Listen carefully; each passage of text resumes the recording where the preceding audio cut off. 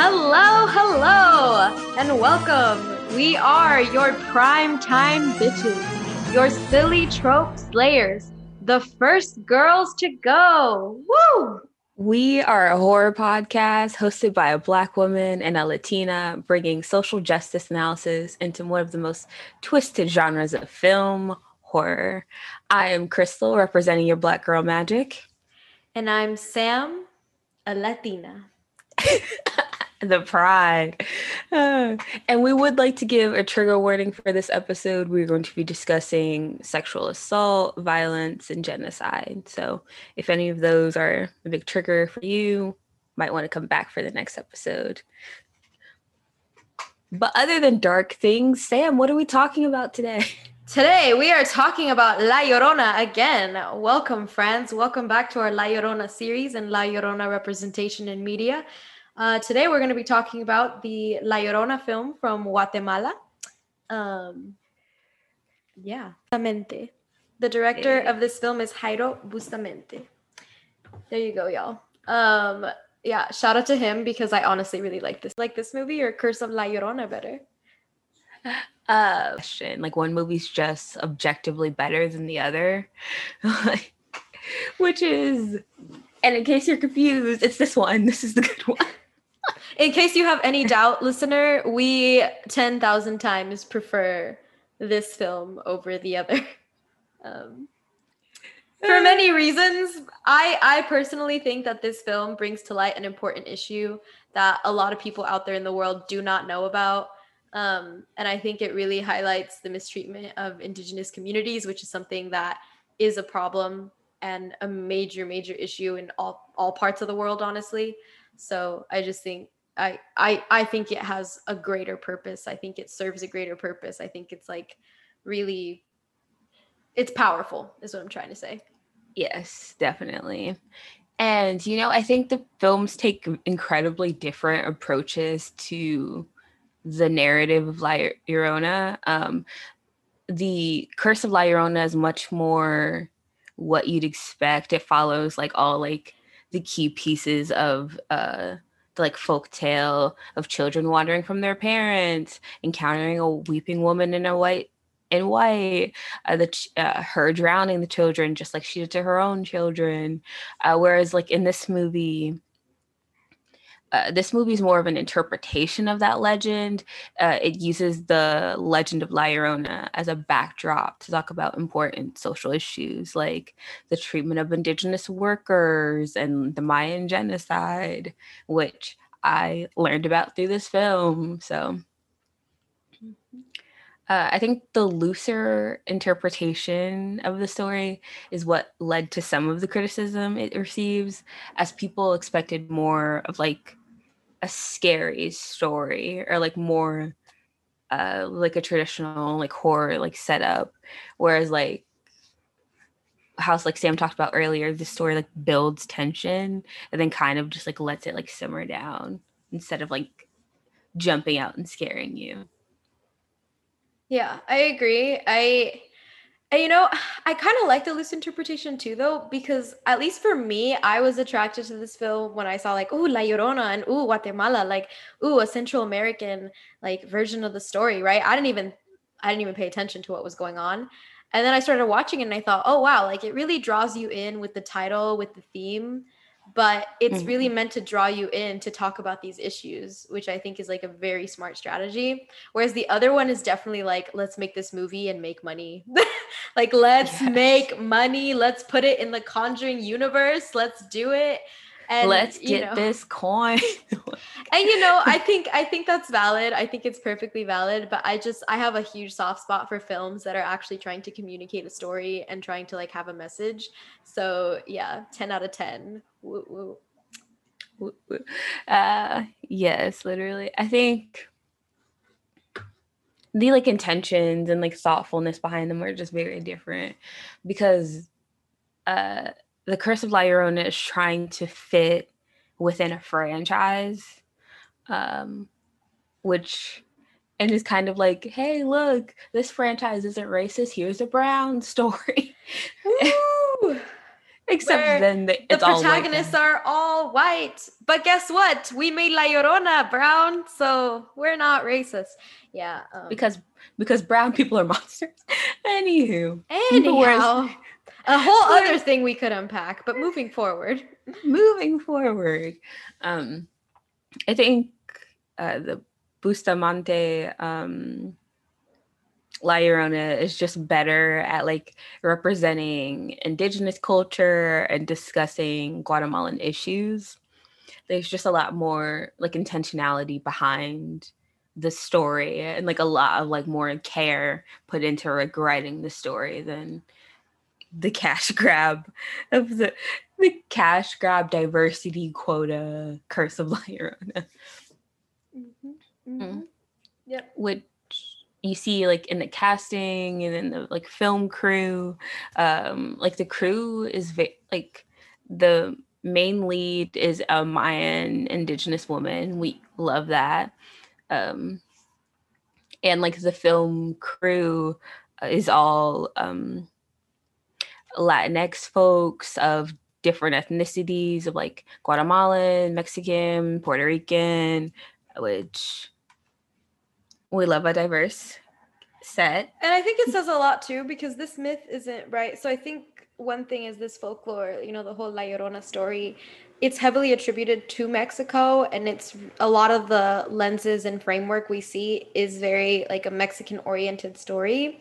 But I think what this brings to light, which I like, is like this is a story that everyone in the Americas knows, right? Like the Weeping Woman. And I think it's really cool how you take a story that everyone's familiar with, you have your diverse cast, and you use it in a different light that people aren't used to. And I think it really sheds light on like a different side of the same story. Because La Llorona has different versions, right? Which we've talked about in a previous episode.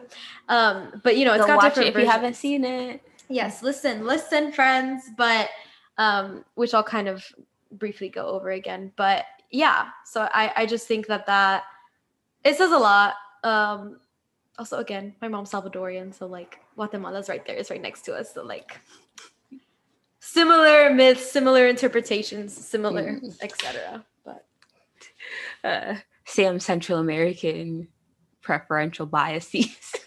it's shining through. It's It will shine through. through a lot today. So I think what would be helpful right now is to talk about what this movie, like what the story is. Yes, yes. So yeah, so there's, again, briefly again, this movie is really about a general who's being prosecuted for his involvement in the Mayan genocide, right? And basically, I guess a ghost, a phantom, whatever you want to call her, Alma, she's the, I guess, embodiment of La Llorona in this film. She kind of comes back, and Ooh, I like that phrasing. the whole thank you. The whole film is really just, it's a revenge story. It's justice. But to kind of, give some background, because, there is Guatemalan folklore that's evident through the film. So I'm going to talk about Guatemalan folklore, La Llorona, La Ciguanaba, which I will get to because listeners, La Ciguanaba is also a really interesting story. And also I'm going to talk about frogs because I thought the frogs in this film were so interesting. So there exists a lot of folklore in Guatemala, like anywhere else, but I think this movie really points to a few of these stories, and they sort of shine through. Obviously, the first one is The Legend of La Llorona. Of course, that's the title of the movie, obviously. Right. As we have mentioned in a previous episode of this podcast, if you haven't checked it out, you definitely should check out our other La Llorona episode. The Legend of La Llorona has a lot of variations in terms of the storytelling, and that really depends on who you ask. But the gist of it, as we all know, is a woman falls for a man, he does not love her back, and sometimes he betrays her, sometimes he abandons her, sometimes he's married and he leaves her, etc. And her children die either by accidental drowning because she's not paying attention or she neglects them in some way, or by her own hand, either in an act of desperation out of, not having a way out, or out of malicious intent because she wants them out of the way. In terms of the film, I think it takes us to a different place, a very different place, and a really interesting perspective of La Llorona. You Mhm. know, we see her personified as an indigenous woman who witnesses her children being drowned by a malicious militia, and then she's murdered. And I really think that turns the story on its head. We go from seeing her as an antagonistic and malicious woman that we're meant to fear in other versions to seeing a woman bent on vengeance and the retribution that she deserves. You're really rooting for her in this film. Like, Mm. you're rooting for her, Yes. you are with her, you're like, Mhm. come on, let's F this up. And it shifts the story from seeing her as an antagonist to seeing her as someone seeking justice. Overall, I really like this choice because I think it also serves to see how folklore can be used as a tool to demonstrate the trauma that people have had and the justice that people deserve. However, there was another scene in this film that really caught my attention. I was talking to you about this, Crystal, and Right. it really got me thinking. And it was that one scene. There's a scene in the bathroom in this film where Alma, our embodiment of La Llorona, she's naked. She's washing her hair by the water. She's looking gorgeous. Some of our listeners may have had the same feeling watching this if you're familiar with the legend or know what I'm about to bring up. But that scene almost mirrored the legend of La Ciguanaba to me. Mhm. So, for those of you that don't know, La Ciguanaba is a folk story common in Guatemala as well as other parts of Latin America, including El Salvador, shout out, in Costa Rica, shout out. And I'm it's a repping her people. Yes. And it's about a woman who sits by the river, and all she does is she lures men into trouble, sometimes their death. Some versions of the story have this woman naked by the water, often washing her hair. She's gorgeous. She's supposed to be this beautiful woman, irresistible. You can't take your eyes away from her. And when men Mhm. see her, they get distracted, and Of course. they of course they do, right? Duh. Also, I love how it's always the men. It's never women. It's always the men. So they see her, they get distracted, and they often stray off whatever trail or path they are on so they can get close to her.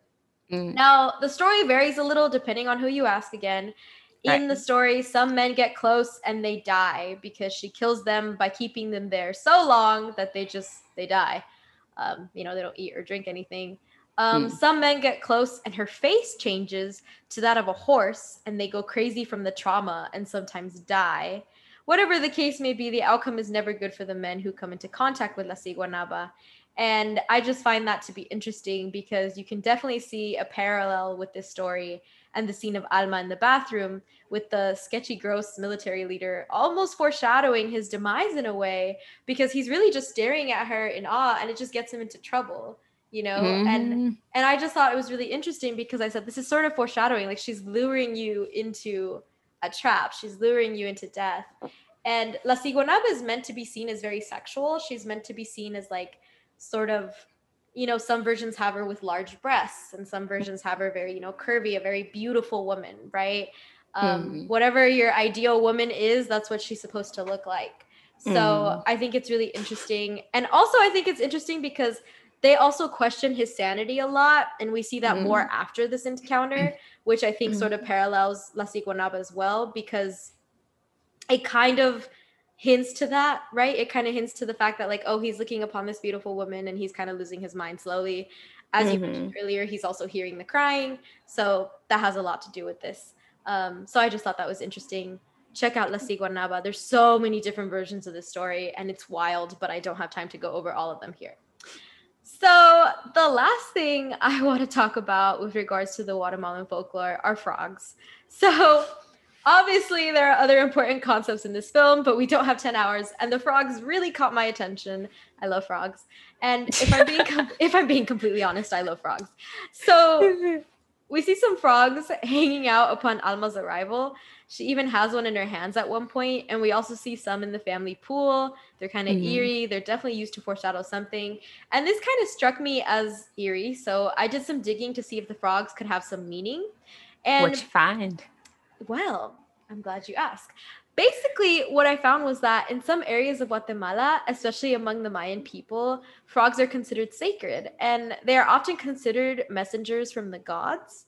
Mhm. This got me thinking about the placement of the frogs in the movie and how they might mean or probably mean to signal what is to come, like it's trying to deliver a message, especially because Alma's interacting with them. So, I think there's a lot of, you know, a lot of interpretations you could have about that. You know, she seems very comfortable with the frogs. Also, I've had some personal, this is just a little personal anecdote, but I've had personal experience with the frogs and, you know, with relatives and stuff. And I know that some people use frogs and they use them to place curses or hexes on people, right? They use them as sort of like an embodiment of the person. So there's that as well, which I thought was interesting. However, in either case, or however you want to interpret it, the frogs in the film are definitely meant to signal something bad. Something's Yeah, coming. yeah, definitely. Which I thought was interesting when you told me about it, because I saw the thing with the frogs and I was like, all right, Sam's an English major. She studies metaphors and stuff like that. She'll get it. She can just teach me. Because I was like, this is important, but I don't know why. And especially thought your point of like them being related to like casting like hexes on people was interesting, because we see in the movie that like there's like been a hex cast on the general in like his bedroom. Yes, right. When we see like that moldy wall, and then he needs Valeriana to give him a limpia, right? She's like cleaning him with the plants and stuff. Which I Um, did not absorb as like a, oh, like there's a hex. I'm just like, I don't understand why we're having this big boss in the moment. well, and again, it's interesting, right? Because all the curse or whatever you want to think about it, it's heavily associated with water, right? Because what causes that kind of mold damage in the wall? Water. Where did he Mm. commit this crime? In the water. So it's all just the water. Yeah.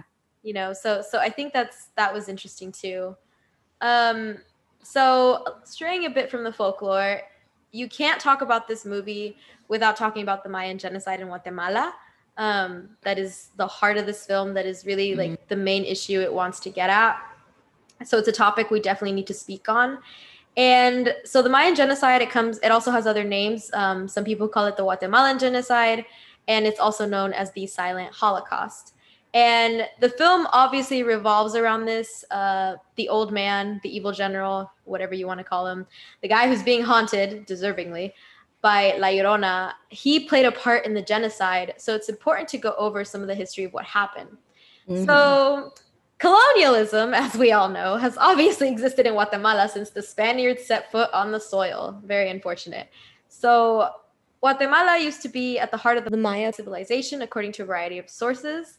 But of course, that has been reduced at an insane rate and an insane amount because of colonialism. And any place, inequalities have existed in Guatemala for a long time. And, you know, obviously the inequalities are directed more at the indigenous community. And this came to a head in the early 1960s when the Guatemalan Civil War began to break out. And I also want to point out that this instability and political turmoil is not something unique to Guatemala. We see a lot of Mm-hmm. this in other countries throughout the world that have been colonized, including other places in Latin America. So, civil war begins to break out due to inequalities, particularly economic ones, and a Mm-hmm. lot of oppression from the government also comes in during this time in the 1970s. The Maya people start participating in protests against the government.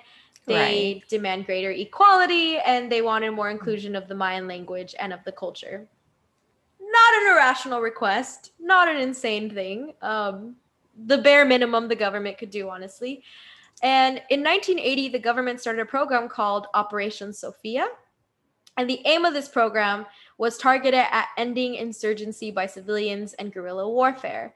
Were specifically targeted because they were believed to be hiding and supporting people who were in the guerrilla movement. This is a crucial part of the film because we see this play out when the soldiers bring Alma out with her children to the river. They are threatening her children because they want her to reveal the location of the guerrilla forces, but she obviously does not know where they are or what is happening. And this is unfortunately something that happened quite a lot. You had a lot of people Mm. with no ties to guerrilla forces, no ties to like the insurgency or anything like that, being accused of that and then paying consequences for something they were not even a part of. Lots of Mm. violence. Over the next few years, the Guatemalan army destroyed 626 villages. That's the estimate. And the other estimate is more than 200,000 people were killed or have disappeared. Some people have never been found. There are also Mm. about 1.5 million people who were displaced by these actions, and also approximately more than 150,000 people fled to Mexico during this time. During this time, the government also violated sacred places and destroyed cultural symbols. And another important thing to note is, as with many of the horrible and terrible things that have occurred in Latin America and around the world, the US government backed the government during this time period because they were afraid of communism. The fear of communism led to them condoning and supporting the slaughtering of a whole community. Another thing to consider is also that Catholic priests and nuns, which I did not know until I read up on this, were also targeted during this time, which I never knew. And this is because of their rights. And you actually see this a lot in Latin America. Like, you see a lot of religious folks like supporting indigenous people, which is, a nice change of pace, I suppose. Honestly. Not what I would expect, but a relief. So actually, a few of them also disappeared and were murdered as well. Anybody that was very outspoken. The estimate is about 95% of the people who were killed or disappeared were of Mayan descent, or identified as a Mayan individual, and then the other 5% were people that were actively supporting this group of people. And the consequences of all this are still evident today. Many people never got justice. That's something that's really important. That's something we see in the film where, he's convicted, but then he's absolved, and there's all this drama with that. And that's why there's protesters outside of his house at the beginning of the film. And trials against the military started happening in 1998. And there have been some convictions. Some people have been convicted to hundreds of years. But obviously, you're never going to get everybody that was involved to face the consequences of their actions. Which I think is one of the big themes in this movie, is like, she is after the people that have not faced the consequences of their actions. I actually think that point's really interesting, because I feel like you see the theme of justice in so many other horror movies too. Because like you were mentioning about like him getting off on the trial due to a technicality, which reminded me of A Nightmare on Elm Street and like Freddy Krueger's backstory, where the whole thing is he abused children, got off on a technicality, and so the parents are often a big theme of horror. It's just that this movie does not sugarcoat it. There's no like hiding it behind fantasy. There's just like the horror of humanity. I agree. Yes, and since Sam has been so kind as to educate us about the Mayan genocide and the practices there within, I'm going to be talking a bit about the treatment of indigenous folks in Guatemala in today in a contemporary context, and specifically how indigenous workers are treated. It's a pretty big part of the movie, of like all the indigenous characters of the film that interact directly with the family are like domestic workers. And there's a lot of tensions between the family and the household staff that feed into Guatemalan social context today. And so this information I'm giving you all today came from a report from the Human Rights Watch. So there's that context.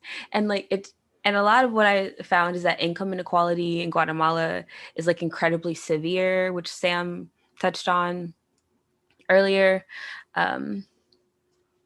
Like more than half of Guatemalans like live in poverty, and over a quarter live in extreme poverty. And the majority of those in extreme poverty are indigenous folks. Mayan women in particular are severely disadvantaged because they have lower Spanish literacy rates than their non-indigenous counterparts, and they often work in the least financially secure sectors, such as domestic labor.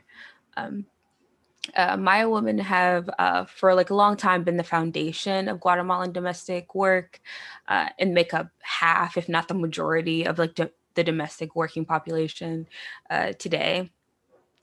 A lot of non-indigenous like women who are working in Guatemala have been able to shift to like more secure industries of like factory work opportunities. And I think you see the the working dynamics for like indigenous people in the movie, because the entire Monteverde household staff are indigenous and none of them speak Spanish, except for Valeriana, who is biracial, which Sam's going to talk about later.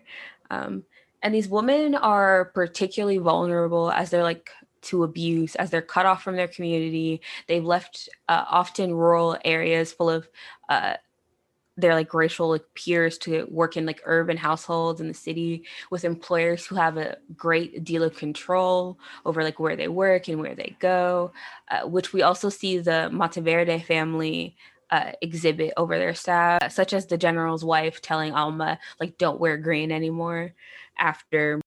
And also there's a bit of controlling behavior around like when the household staff can rest and eat, subtly sprinkled throughout the movie. As I was like touched on a bit earlier, they are also vulnerable to sexual harassment from employers. The report includes one story of a woman who was like groped by her male employer, and when she told his wife, the wife told her to like ignore it and like didn't care. Which is similar to how like when the general attacked like Alma or was like staring at her in the bathroom, the wife just tells her not to wear green anymore. Like there's no sympathy or concern for this young woman who her like husband just was like creeping on and attacks later in the movie. And so because of like these domestic positions also tend to provide like financial opportunities and like shelter, losing that job can also cause homelessness, again making these workers incredibly dependent on their employers. And because this industry is so like insecure, employers can fire workers with like very little notice, but similarly workers can also dip with little notice, which we see by like the entire household staff leaving at the beginning of the movie because like as Sam talked about, they know something's about to go down. And as is tradition in horror, all the BIPOC folks. Another point the report brings up is how children are often abusive to these like domestic workers, and in a lot of cases the parents don't discipline them, which drives like the workers away.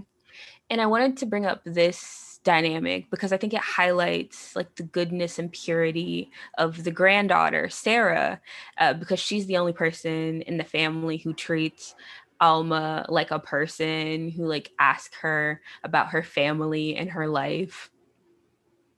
Like when the family finally realizes that Alma is creepy, and it takes them way too long Way to too realize long. this Way too long. Ridiculously long. I was like, what? But okay. They're like, wait, where is she from? Who is this woman? Basically at the end of the movie. And like the granddaughter is like, oh, she's from here. She has two kids, like, and just like starts talking about her life because she's the only person, because the granddaughter is the only person who bothered to learn anything about her. Yes, but going back to the treatment of domestic workers, they work really like brutally long hours and don't have much legal protections, which doesn't seem to be the case in the Monteverde household, because we see Alma like playing with Sarah a lot, spending time with Sarah. So it seems like there's a bit more downtime in this house. Which could play into why the general's daughter is confused and a little frustrated when the entire household staff leaves, because she's like, we treat you so well compared to these other people who like abuse domestic workers and underpay these workers, and like are like exploitative. We treat you so well. We give you time for breaks. We buy you better food. She mentioned getting them like nice tortillas that like even they eat. They have like time for religious practices. We see like Valeriana praying Catholic prayers and engaging in indigenous practices too. But this is not me saying that these are good people. Most of these people are trash, except for the granddaughter. They just show basic human decency, which sadly seems to be pretty rare. Um, and all these factors go into the weight of like the indigenous staff's decision to leave their position at the Monteverde household. They left the house with somewhat reasonable hours, decent pay, decent living conditions, because they're like, this is not the vibe. We have to go.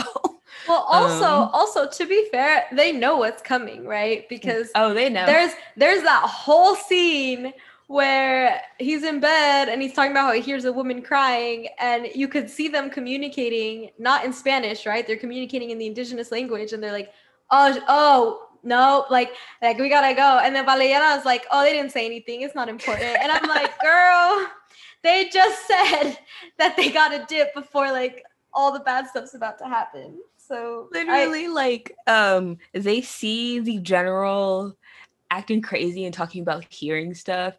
Also, this man literally, like, because he's hearing things, he thinks there's like an intruder in the house. So he does what most flipping white men do. He grabs a gun and starts shooting.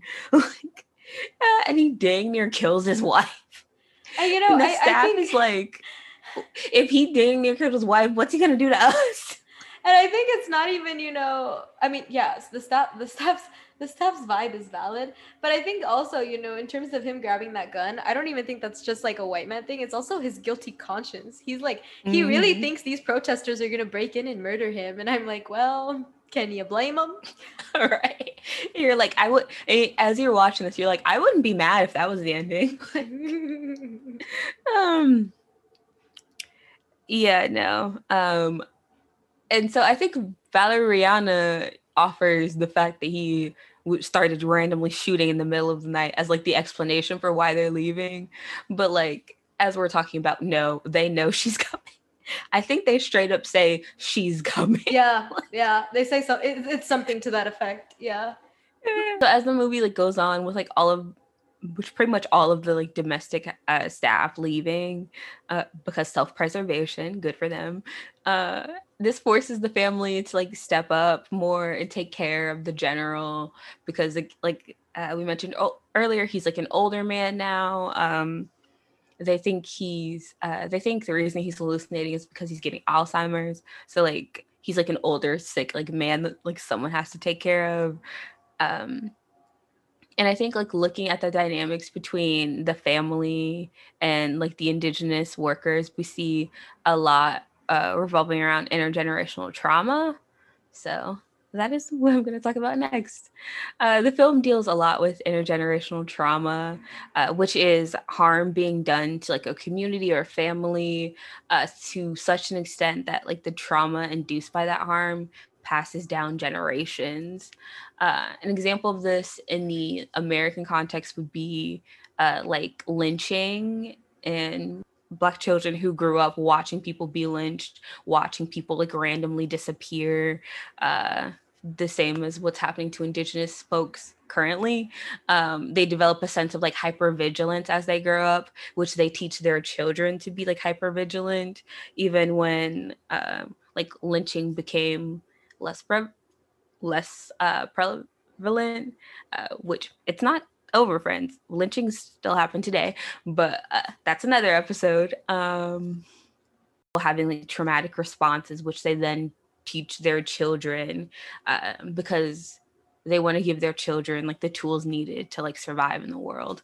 So this film takes us through the like intergenerational trauma stemming from genocide, where Indigenous people like today are probably incredibly like hyper vigilant around like law enforcement or military personnel.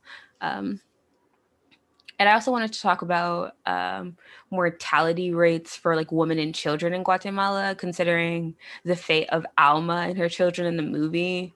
And the maternal mortality rate for Mayan women is amongst the highest in Central America and Guatemala. And the child mortality rate is way higher for Indigenous children than their non-Indigenous counterparts.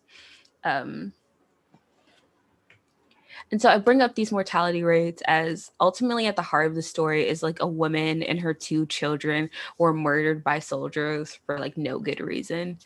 And so the violence Alma and her children experience at the hand of the general and his soldiers can be compared to how the general treats his own family, and like where's any sense of like empathy for like these people. We see like a mother and her children juxtaposed with a mother and her children, and how they're treated by the same man is completely different. And also, there's a scene in the movie where it's like the general's wife, his daughter, and his granddaughter like sitting on some stairs. And I thought that was interesting to think about, because like you're seeing these three generations who are like scared and freaked out by the general. And I think the family is representative of society's reaction to like systemic oppression of indigenous people. You have the general and his wife. We have the general and his wife who participated in or perpetuated this like systemic violence against indigenous folks. Their daughter, who's the one coming to like this epiphany that my parents treated these people terribly, like, and like what does that mean, and like is her reaction, and we kind of see her teeter between, is her reaction denial of this reality or accepting this reality for what it is, and like what does that mean for her relationship with her parents. And you see the like a granddaughter representing the younger generation, showing like hope that the younger generation may be better, because she's the only good person in this family.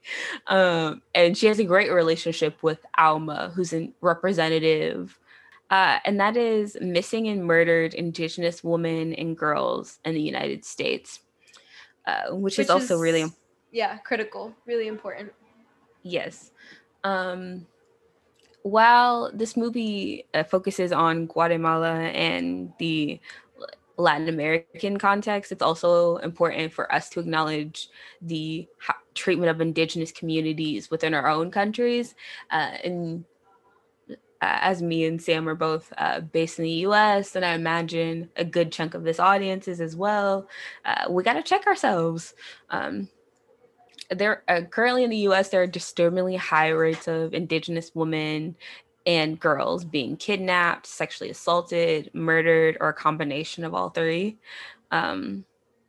According to the Coalition to Stop Violence Against Native Women, 4 out of 5 Native women face violence on a daily basis. The murder rate for Indigenous women is like 10 times higher than the national average. And it's important for us to reflect on this, because we all got to check ourselves, and we all have to hold political leaders accountable to like repairing the harm done to these communities. And I would encourage you all to look into whose land you're living on, which is the name of a website where you can educate yourself about that. And if you want to like be a part of making things better, you could like donate to like Indigenous communities, or participate in like signing petitions for like legislation to repair harm. So that is my point on missing and murdered. And honestly, thank you for bringing that up. I think that's really important. And to our listeners, we'll have some links or websites in our description for this episode. But yes, yeah, very, very, very critical and very devastating. But admittedly a tangent. So back to the movie. Unfortunately, we are all about pop culture here, so let's get back to the movie. But we're going to be talking about Valeriana now, right? So Valeriana, she is, I mean, I guess you could call her like La Ama de Llaves, which is what you would call her in Spanish. But basically that just translates to like the keeper of the keys, which really I love that. Yeah, so that's what you call your like if you're a wealthy, affluent person in Latin America with lots of domestic workers and stuff. She's like your head domestic worker. She's like the leader. She makes sure everything in the house runs smoothly. She's got the keys, obviously. That's what the Ama de Llaves is. But anyhow, so she, as we find out, at the beginning of the film, I was very confused. I think you were too, right? I saw her as kind of like this indigenous woman who's betraying her people by helping and taking care of this white man who committed genocide against her people. Like, why are we staying in the house? Why don't we leave with all the other domestic workers? I'm so confused. Mm. And, you know, however, though, as the story unfolds, we find out that there's a suspicion that what's her face, the old Alma? woman, no, not Alma, the mom, the grandma has a suspicion. Grandma has a suspicion that Valeriana is actually the daughter of the evil general, right? And you know, she's kind of explaining this to her daughter, the evil general's daughter. And you know, she says that she's always suspected that Valeriana is her half sister, and she talks about that the general reportedly brought Valeriana to the house when she was very young, and it stated that she was about Sarah's age, right? And Mm-hmm. as we know, Sarah's kind of a little girl. I think at the most she's maybe 10, maybe. Yeah, at the oldest. At the oldest, right? And so I think that's interesting because that sort of changes, or at least for me, it sort of changed how I saw Valeriana. Because instead of seeing her like, oh, you're like a grown person and why are you siding? Now I'm like, well, that's very complicated because you've been here since you were a child and this man sort of saved you, even though you're only in the situation because it's his fault. It's very complicated, right? And I found it important and crucial to the story because she probably sees the general in a very complicated perspective, a complicated light. On the one hand, he killed her people, but on the other hand, he also spared her. And she probably suspects or knows that he's her father. So I think that adds a whole nother layer of complicatedness to the whole thing. And so she's sort of, you know, between two groups. She's caught right in the middle, right? She's caught between the indigenous community, but also her loyalty to this family. And you know, one thing I want to bring up too is the grandmother, you know, the general's wife. She's constantly bringing up, right, that these indigenous women, they would just throw themselves at him. You know, she knows that she's got this whole beef with like indigenous women, and you know, she knows that they would do these kinds of things in the camp, that they would have sexual intercourse, you know, according to her in the camp. And you know, I think you can't speak about that without addressing the dark history here between white people sexually assaulting indigenous people. Um, you know, as we know, you know, with genocides and conquistas and all that kind of stuff, you have a lot of sexual assault happening. But I think it's also important, you know, is that again, the blame falls on indigenous women, right? At least in the grandma's perspective, right? The general's wife. She really puts the blame on indigenous women. She's really painting them as like these sluts that just like throw themselves at him, throw themselves at all the military men. And she's really super concerned with his interaction with Alma. You kind of touched on this earlier, right? Like she puts the blame on Alma when he's being really weird in the bathroom. And you know, she tells her, right, not, you know, to change her clothes, right? Partially because like the outfit she was wearing previously is also kind of tight, right? So you see her curves, you see her boobs, like they're more accentuated, and you know, she can't have her husband looking at that. And so I think, you know, that it says a lot about how it's framed. And you know, you're kind of seeing it from the other perspective though, where it's like, well, she was just minding her business and taking a bath. What do you mean? Right? And I think it's interesting because, you know, she's super concerned with his interaction with Alma and other indigenous women. And in my own experience, I've seen this is very common among people of my own family and people like in Latin America, right? There's tons of stories of indigenous women throwing themselves at men and, oh, they're so, you know, slutty and so sexually whatever, right? But, you know, I think that fails to recognize one, that you know, I don't know about you, but I don't trust men's word 9 times out of 10. Like, I just think like, you know, sexual assault is a major issue in the world, and, you know, consent is important. And I think like people have defining lines of what consent is. But the other thing I want to bring up is you have a lot of young women being, you know, courted or seduced or however you want to frame it by older men, right? And the thing is, even if you're consenting, if you're like 14 or 15 and this guy's like 30, 40, that's not okay, right? And I've seen this a lot among people of Latin America. I've seen this a lot, particularly with like, you know, white people, or stories of like white soldiers coming into Latin America, you know, with indigenous communities, and even like, you know, like non-indigenous communities, right? Like there's this sort of like, oh, there's no real consent law here. They're from the US, or they're from like Europe, or they're, you know, they're the ruling class of some kind. So there's sort of there's a power dynamic there. And so I think you can't really label consent the same. So I think that's an important thing to address, because this film sort of deals with that, where she keeps saying like, oh, they throw themselves at them and blah, blah, blah, not really considering, well, most of these women are probably raped. And even the ones that are quote unquote consenting do not have the power to consent in these situations. And again, so just to address kind of what you said before, like Alma has done nothing to call attention to herself. And yet the general's, enamored by her, and he invades her space, and she's the one told to change her clothes. And so the power dynamics between the family and her, that's so obvious.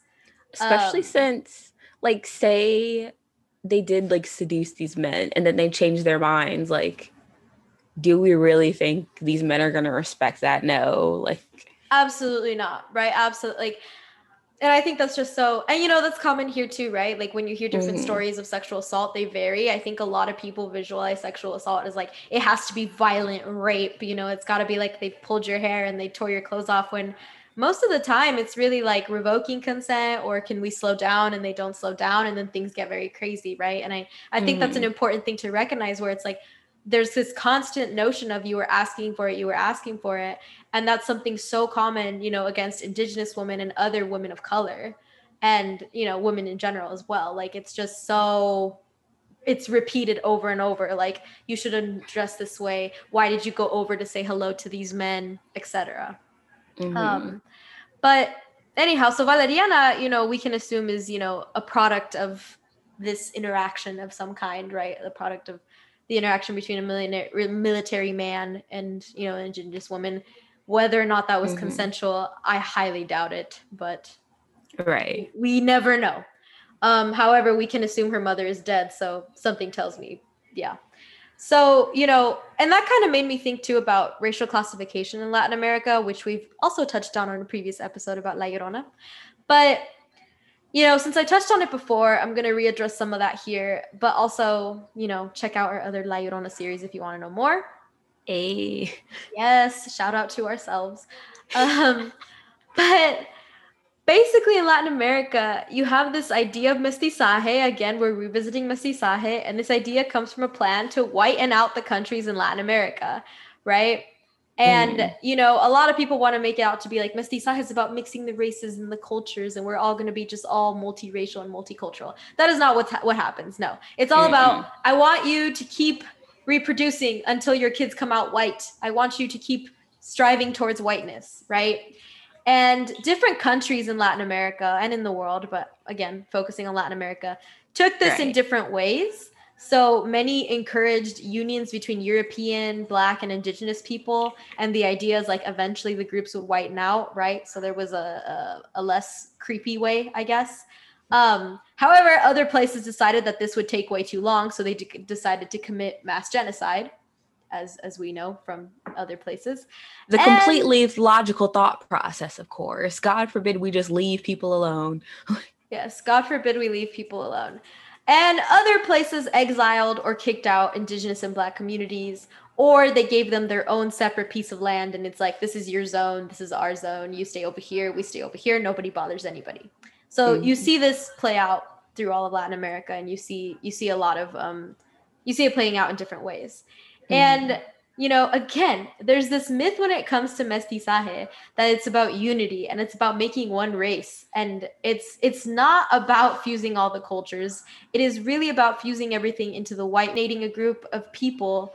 And this is something that is always done under the guise of mestizaje. If you look at who eliminated these people, there's this whole excuse about guerrillas and communism, but I think at its core, it's also like you targeted a specific group for specific reasons, and they were seen as, quote unquote, inferior, So I think that's something that always needs to be addressed. Definitely. But now we get to one of my favorite topics, as usual, religion. I love that this is one of your favorite topics. Because there's so much religion and horror. There is. There's a ton. So Valeriana, we see this fusion of Indigenous and Catholicism, like religions. We see like one real thing that really struck me about the film is the difference we see between the white family at the beginning of the film praying for the evil general, and that contrasted against how we see Valeriana praying for him in her room.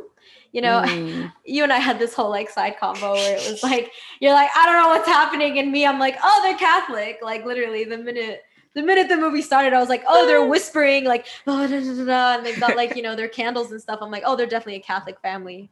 Whereas I thought there was some ritual going on. I was not confused. I have like in my notes, a woman chanting in a circle, whispering incantations. I was so lost. Your girl's Christian, but like that's not how we get down in my denomination. Again, reiterating, I have to take you to like a hardcore Catholic mass. But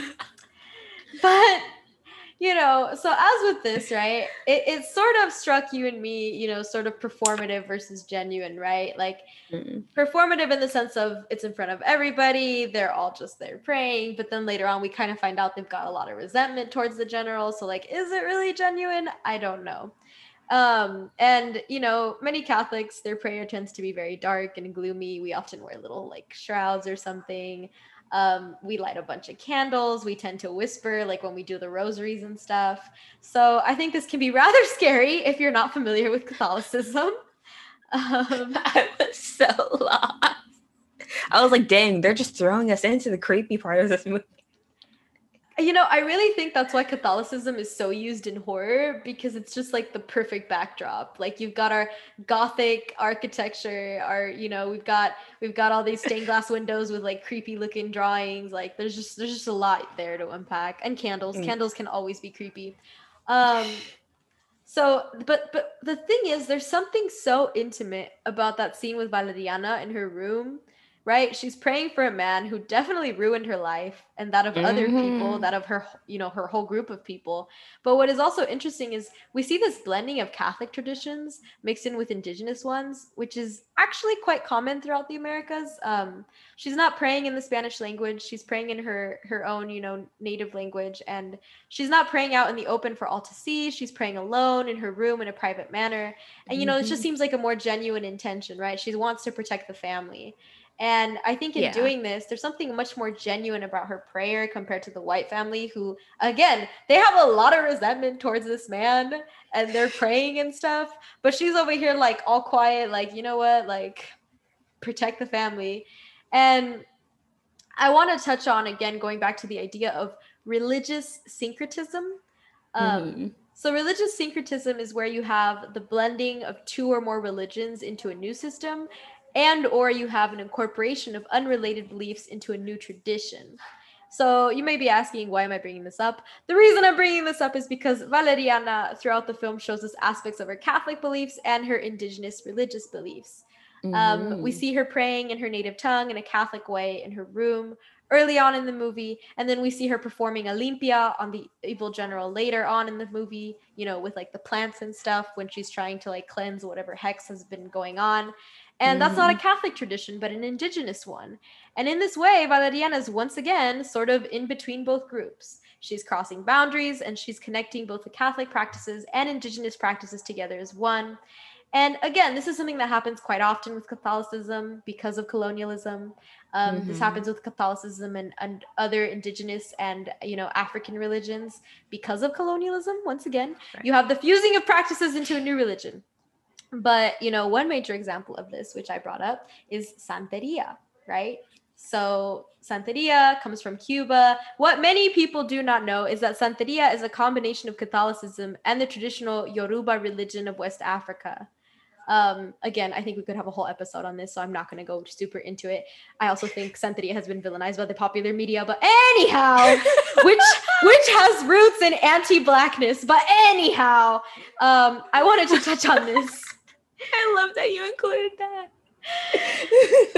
But I wanted to touch on this because religious syncretism is something we definitely see in this film, and it sprouts out of colonialism, which is again important to note. And it's also Mhm. important to note that arguably Valeriana saves the whole family when Oh, that's she, not arguable. That's facts. like, She facts. carried that family. She carried this family. She saves the family when she asks the spirits to spare the innocents of the house and only take the guilty. And they do that. And it's important to think about how powerful her prayer is and how genuine she is. And honestly, I wish her all the well in the world. I adore you. Uh, though again, honestly, I would have been fine with the spirits taking everyone but the granddaughter. Like, I think they're all trying like the role of like the Catholic Church, because my workers like don't have unions or formal ways to advocate for themselves. So like Sam was saying earlier, the church tends to represent their interests a lot, which is where you have like priests and like nuns like disappearing. I think it's important in the context of like the movie, because we see indigenous people engaging with like Catholic prayers, which like to me was kind of surprising that like it's a fusing of the both of the practices. But I think is also rooted in the cultural dynamics that Sam mentioned, but also the practical element of these are the Catholic Church is trying to help me, and like feeling a sense of obligation to participate from those resources and help. Mm-hmm, mm-hmm. I So agree. that mm-hmm. So that was my little nugget of religion and Sam's incredible review.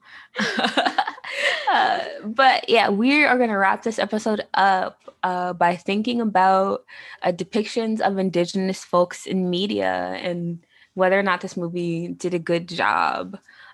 So, like, from my research of looking at uh, Native tropes associated with um, film, this movie does a good job of avoiding the pitfalls, but I do think it engages with some of the tropes, namely the magical Indian, a play off of the magical Negro, which we talked about in another. There's of like indigenous tropes. There's the magical Indian, the Indian maiden, and the natives are restless. That I think the movie engages with these tropes but does not fall into them. Um, so I think the trope we get closest to falling into is the magical Indian, that a character who is indigenous randomly has like mystical or like spiritual powers used not to better their own situation, but to help a white protagonist. And I'd say that scene towards the end with Valeriana communicating with the spirits is about as close as we get to this, but the film spends a lot of time developing a strong religious identity for her. So it feels less magical and more spiritual, as well as the fact that she's technically a member of the family too. So she's engaged with this ritual to protect the family, but also herself. It's like we chose to stay in this house, so now we gotta try to protect ourselves. Literally. And I wonder if like as she was sitting there facing the spirit, she stood by that decision.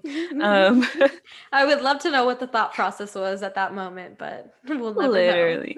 We'll never know. So the next trope is the Indian maiden, where a beautiful indigenous woman lacks agency, ultimately functions as as a source to be fetishized by men. And so I thought about this trope in the context of Alma and whether or not she fits it, because again, she's this beautiful indigenous woman who is like around the family. The dad definitely, the general, not the dad, the general definitely sexualizes her. Um, but I would also lean no for this, because most of the characters she interacts with are women, and she like very much so has an agenda when she arrives to this house. It is to fuck this general up. We have a mission, and we're We have like, a mission. Okay, and then finally there's the natives are restless trope, which is usually a mob of angry indigenous people tired of dealing with white people's nonsense, on the brink of like rebelling completely. which I think we see this in the natural and supernatural context of the movie, where there's the all like the protesters and the media outside of their house, and there's the spirits that like come into the house. You know what gets me about the protesters though is because I paid very close attention to this. You see Mm-hmm. both like indigenous and non-indigenous people in the crowd, which I really Mm, liked because I was like, yes, because that's very accurate. Like this is an issue a lot of people in Latin America care about. right. And so I really like that because you could kind of tell they made a point of that because even when Alma's by the window with Sarah, Mm-hmm. they're looking and she's like, see, look, and you can kind of see because they're pointing out the spirits, they're pointing out the people that have been killed, right, Mm-hmm. who you know are obviously indigenous people, but then you see them also with like there's white people in the crowd and there's like there's Mm-hmm. different people in the crowd, which I think is like an interesting way to kind of fight that trope because it's like this isn't just something that matters to one group, it's like it matters to like other people, and you see that too with the reporters, right, because the reporters Yes, are definitely. also, so I really like that because I was like, oh yes, like everybody's pissed. Yes. Like, um, Definitely. And also I feel like we don't fall into this trope because you are not meant to sympathize with the general or absolutely most of not. this family. Absolutely like not. You're like, I'm there with you. I'll help you break down this door. like when the spirits bum rush the house, you're like, get them. You're like, at last. At last. And again, as I've said a couple times, halfway through this movie, I started rooting for La Llorona to kill most of this family. Because while the general is the one who committed, like physically committed the atrocities, wife is very much so fine with it. And daughter veers a little too closely to denial for my taste. Like, so again, granddaughter's the only person worth caring about, which Which, let's be real, that's also because she's little. is also because she's little and hasn't accepted her privilege yet. Yes. So that was our discussion of La Llorona, everyone. Like, Yes. Let us know what you think. Follow us on our social media at First Girls to Go. We are on TikTok. We are on Instagram. We are on Twitter. Let us know what you thought of this episode. What do you think we can do better? What would you like us to talk about next? Like, woo. And thank you so much for listening. Thanks for hanging, everybody. Bye.